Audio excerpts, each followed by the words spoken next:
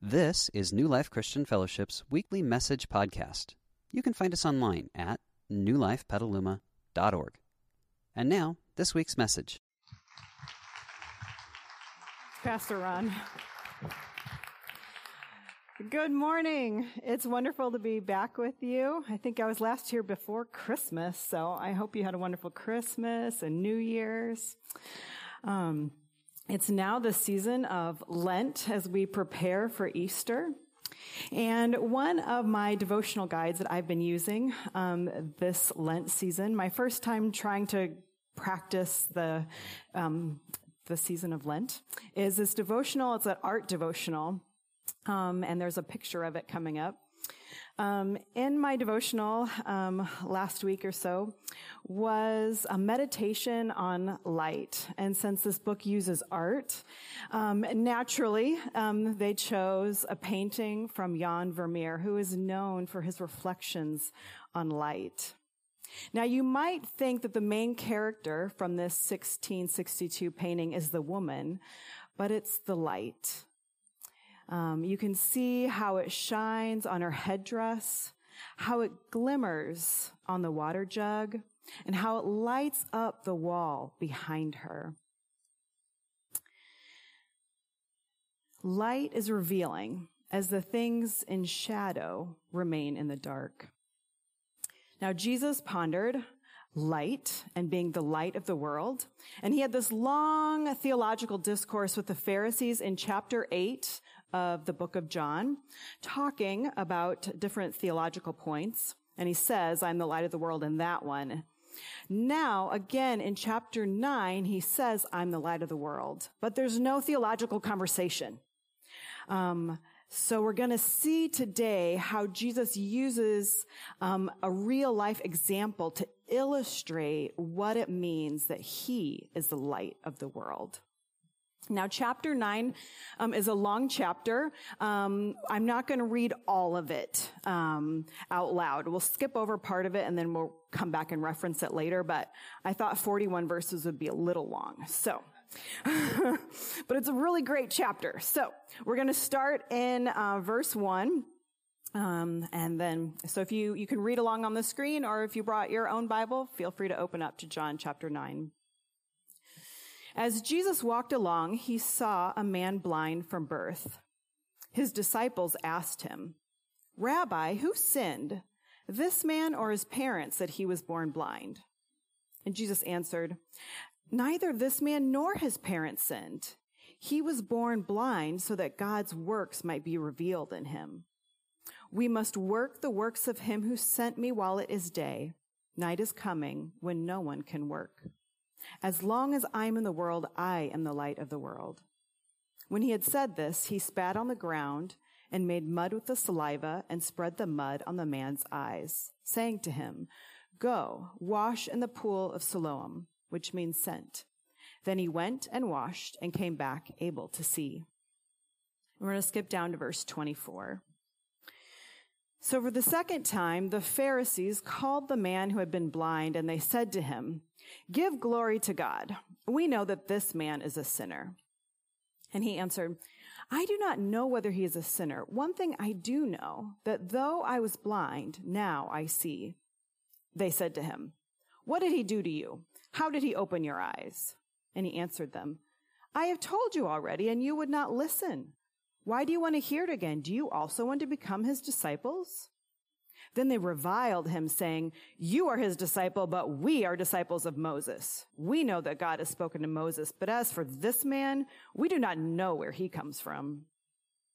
And the man answered, Here is an astonishing thing. You do not know where he comes from, yet he opened my eyes. We know that God does not listen to sinners, but he does listen to one who worships him and obeys his will. Never since the world began has it been heard that anyone opened the eyes of a person born blind. If this man were not from God, he could do nothing. They answered him, You were born entirely in sins, and are you trying to teach us? And they drove him out. Jesus heard they had driven him out, and when he found him, he said, Do you believe in this Son of Man? He answered, And who is he, sir? Tell me so that I may believe in him. And Jesus said to him, "You have seen him, and the one speaking with you is he." And he said, "Lord, I believe," and he worshiped him. Jesus said, "I came into this world for judgment, so that those who do not see may see, and those who do see may become blind." Some of the Pharisees who were with him heard this and said to him, "Surely we are not blind, are we?" And Jesus said to them, "If you were blind, you would not have sin. But now that you say, 'We see,' your sin remains." Jesus, thank you for this story, for your word, so that we can know you. So reveal to us today what it is you want us to receive from you. Amen. So in the first 7 verses, you can move forward to the next slide. Jesus interacts with this blind man, and the disciples ask a question. Why was this man born blind? What did he do to deserve it? Who sinned? Maybe he sinned in his mother's womb. That was a common thought back then. Or his parents sinned. But what did he do that he needed to be punished by being born blind? Now, we may think this is an outdated question. I mean, we know a lot more genetic reasons for things today than maybe they did back then. But I really don't think we're that much different than the disciples. I think we're often looking for who's at fault when we ponder the darkness of the world. We often ask, who is at fault? Who started the fight? It takes two. Man, they both caused their divorce.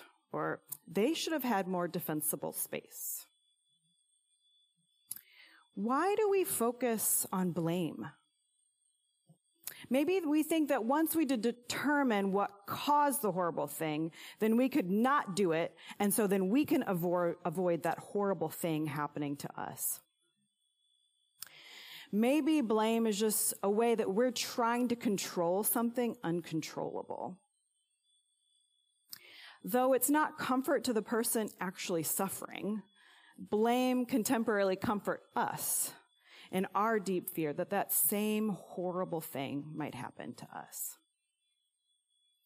Jesus, however, responds to his disciples that this isn't about sin. Sin wasn't the cause of his blindness. Neither the man nor his parents sinned. Rather, Jesus said, so that it was through him God's works might be revealed. So Jesus redirects them from cause, from the blame game, to focus on who God is and what he could do in this situation. Isn't it relieving to know that not everything bad in your life is from karma? That you don't deserve all the bad things that happen to you? That every bad thing in your life isn't a punishment for something that you did wrong? What a miserable life that would be if we just always focused on all the blame we deserved or thought we deserved, and we missed out on who God is and what he could do. And Jesus continues in talking with the disciples. We must work while it is day, because night is coming, which seems to be a reference to Jesus being alive to do the work of God now. And then it will be night with his death on the cross, when he can no longer do the works of God on earth. And Jesus then declares, while I am in the world, I am the light of the world. And then he spit on the ground to make mud with his saliva, and he spread it on the man's eyes and told him to go wash in the pool. And the man obeyed. Then for the bulk of this story, this chapter in John, he focuses on the interactions and the feelings and the conversations between the characters. Jesus isn't even in the middle part of this chapter except to be talked about. So first, the neighbors exclaim that this really isn't the same blind man. I mean, it must just be someone who looks like him. And so he declares, no, it is me. Jesus healed me. And then they aren't quite sure what to do with him, so they take him to the Pharisees. And so then he tells his story to the Pharisees. I was blind, but now I see. And since healing on the Sabbath that we discover in this paragraph of the story, this all happened on the Sabbath. Since healing on the Sabbath was against God's laws, some of the Pharisees say, well, of course the man who did the healing couldn't be a God follower because he disobeyed God's laws.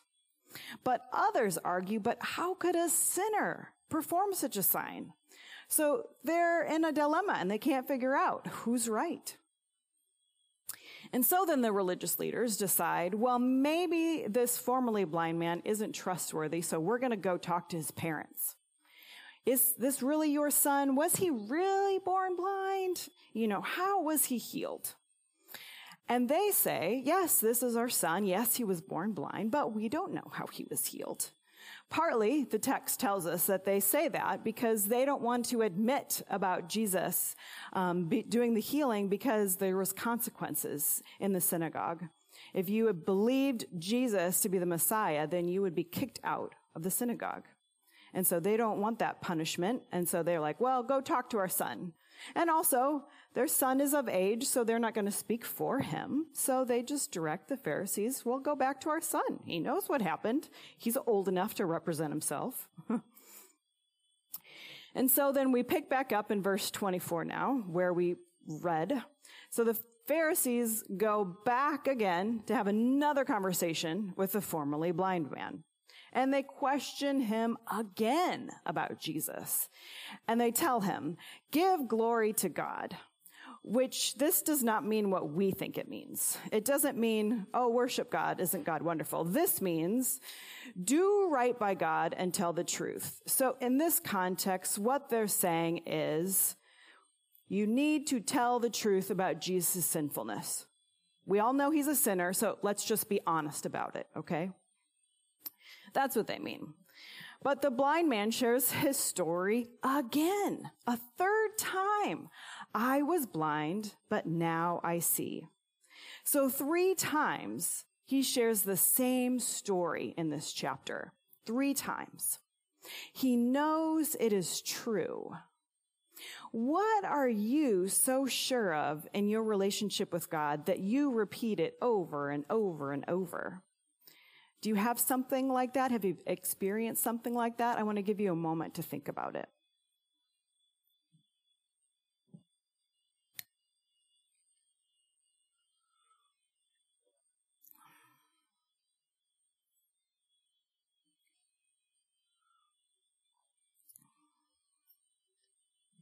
All right, why don't you turn to neighbor? And if you thought of something, share it with them. And if you don't have something to share or you don't feel comfortable, just listen and learn from the other person of how God was at work in their life. So go ahead, share for a minute.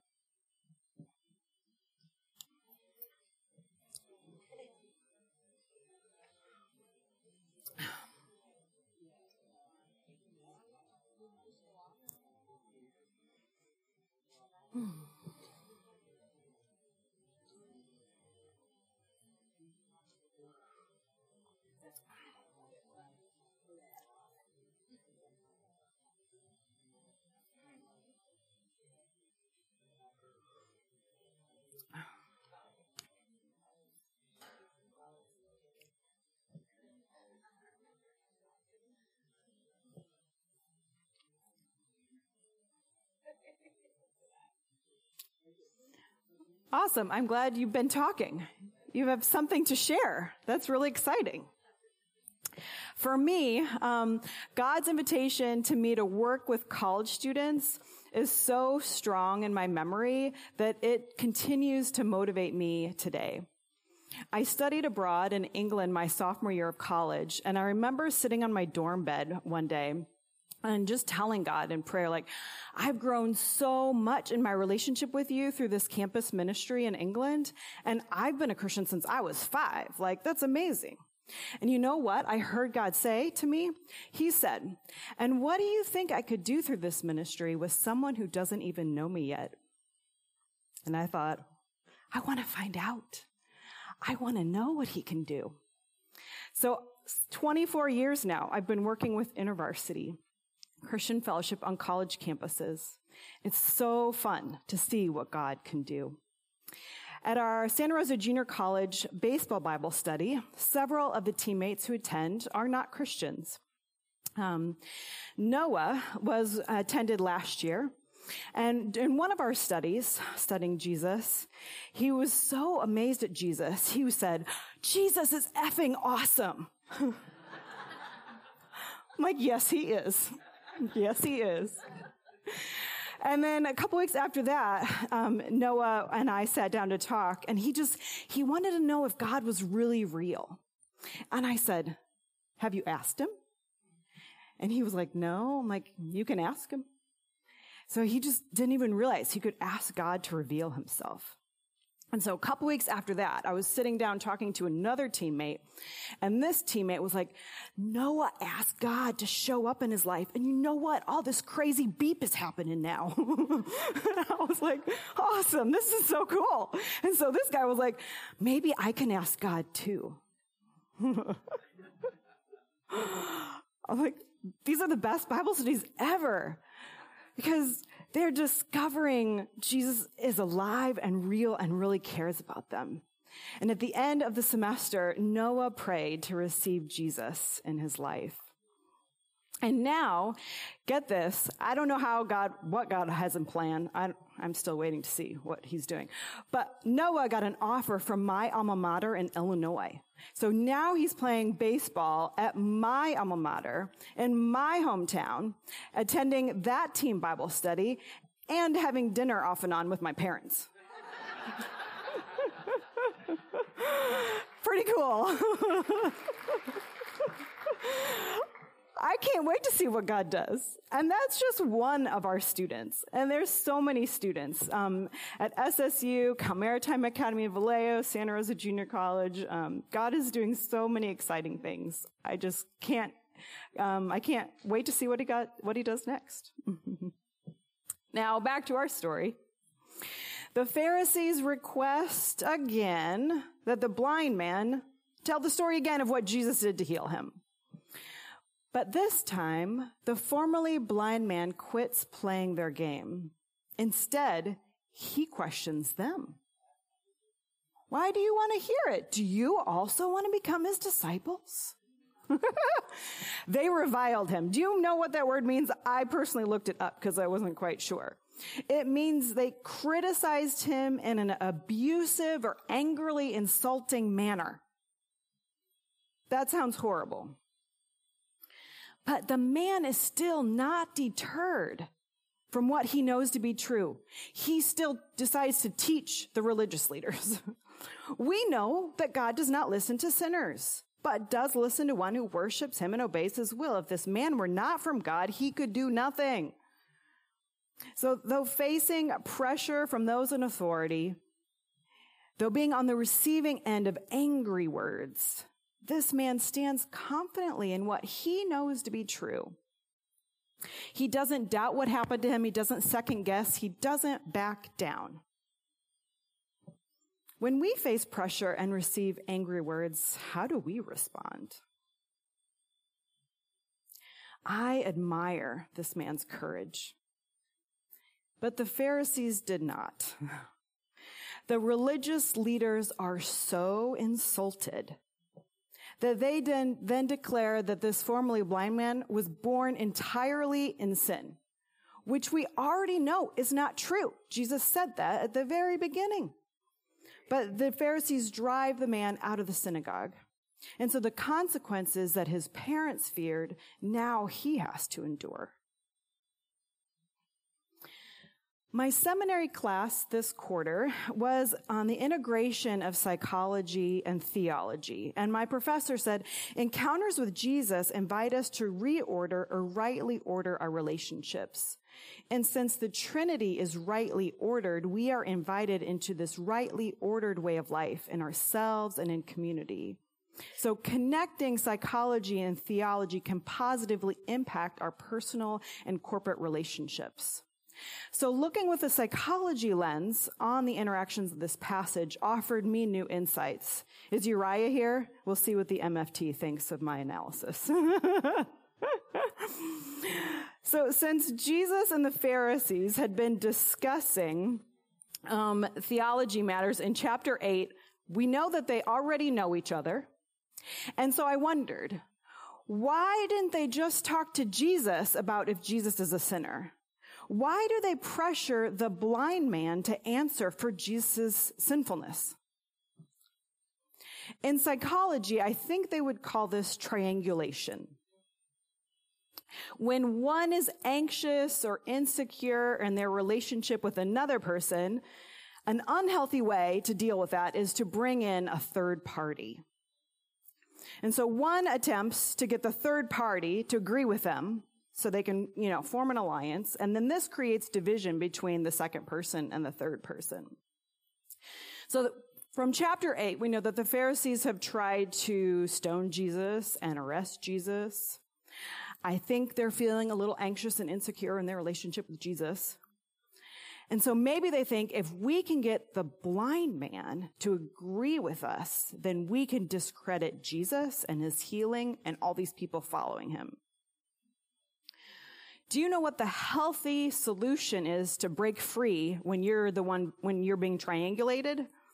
It's self-differentiation, which is a fancy psychology term that basically means to be yourself, speak for yourself. What was the other? It's like speak your truth, while seeking to remain in relationship. And this is what the blind man does. This is what we saw him do. He speaks his mind, his thoughts about who Jesus is. In relationship with the Pharisees, he stands up for what he believes and what he thinks.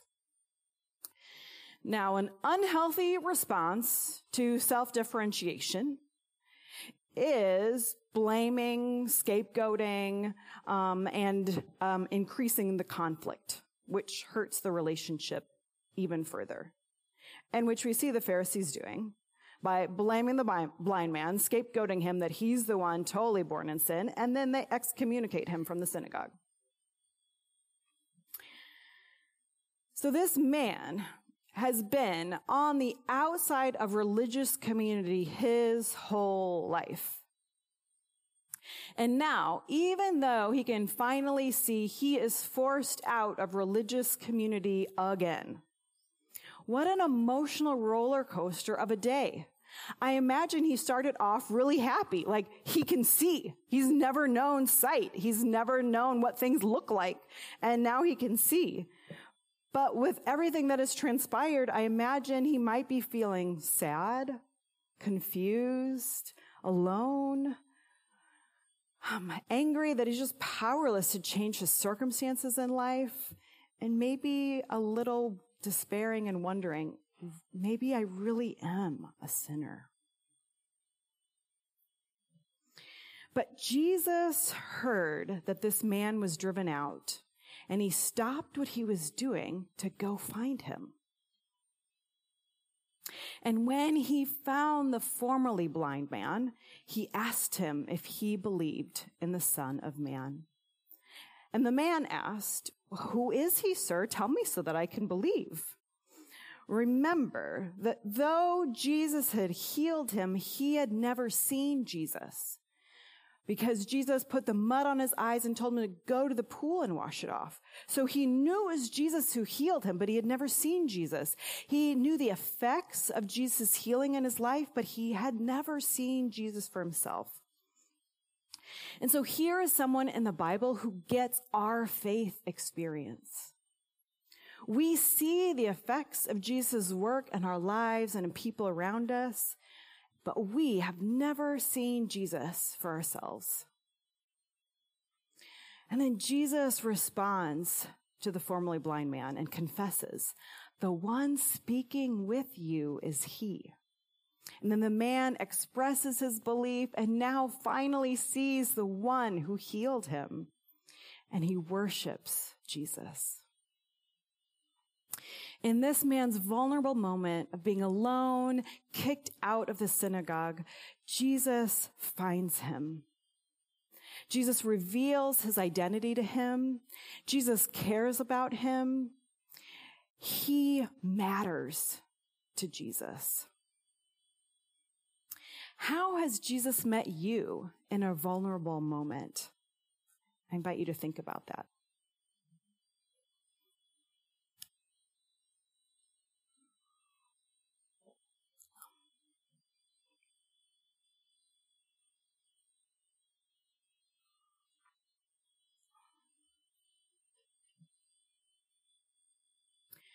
A few years ago, God brought my attention to Psalm 121.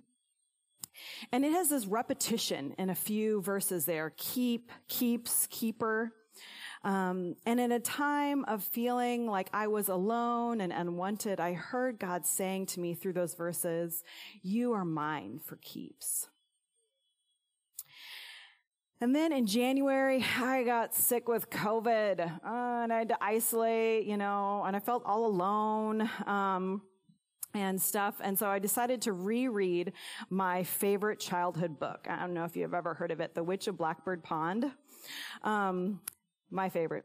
Anyway, as I got to the end of the book, not kidding you, the very last line of the book, the male character says to the female character, "I want you for keeps." And I was like, what? God literally spoke to me in the words of my favorite book. Who does that? God does. Because we matter to him.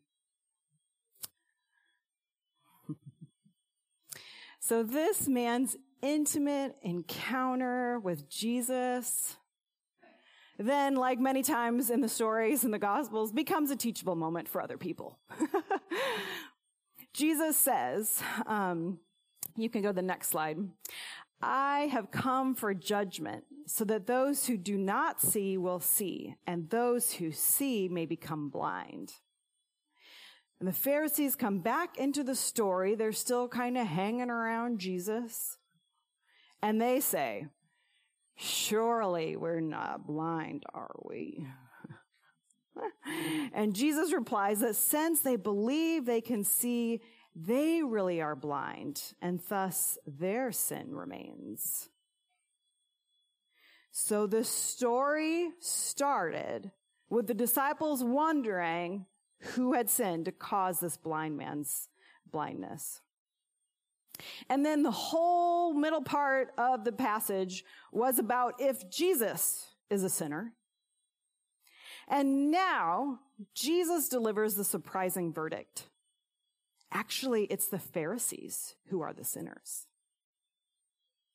They refuse to see their own guilt and shame. They scapegoat others to avoid the darkness in their own hearts. It is the Pharisees who are the sinners. So, back to our original question, how does this story illustrate that Jesus is the light of the world? Well, like a Vermeer painting, Jesus' light shines and it glimmers on those who come near the light, on those who want to see and who respond with faith. But those who remain in the darkness and the shadows, who refuse to see the light, they remain stuck in their sin. Jesus is the light of the world because he brings sight to the blind, because he leads people out of spiritual darkness into light, and his light reveals what is true in people's hearts. So may our lives shine with the light of the world. Let us pray.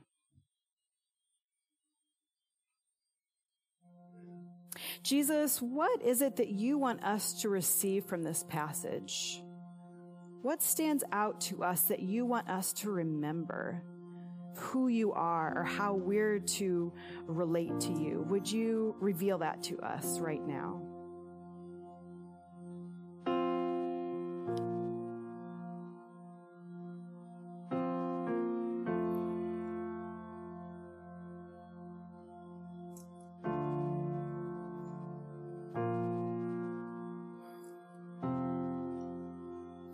Jesus, we ask you to flood our lives with your light.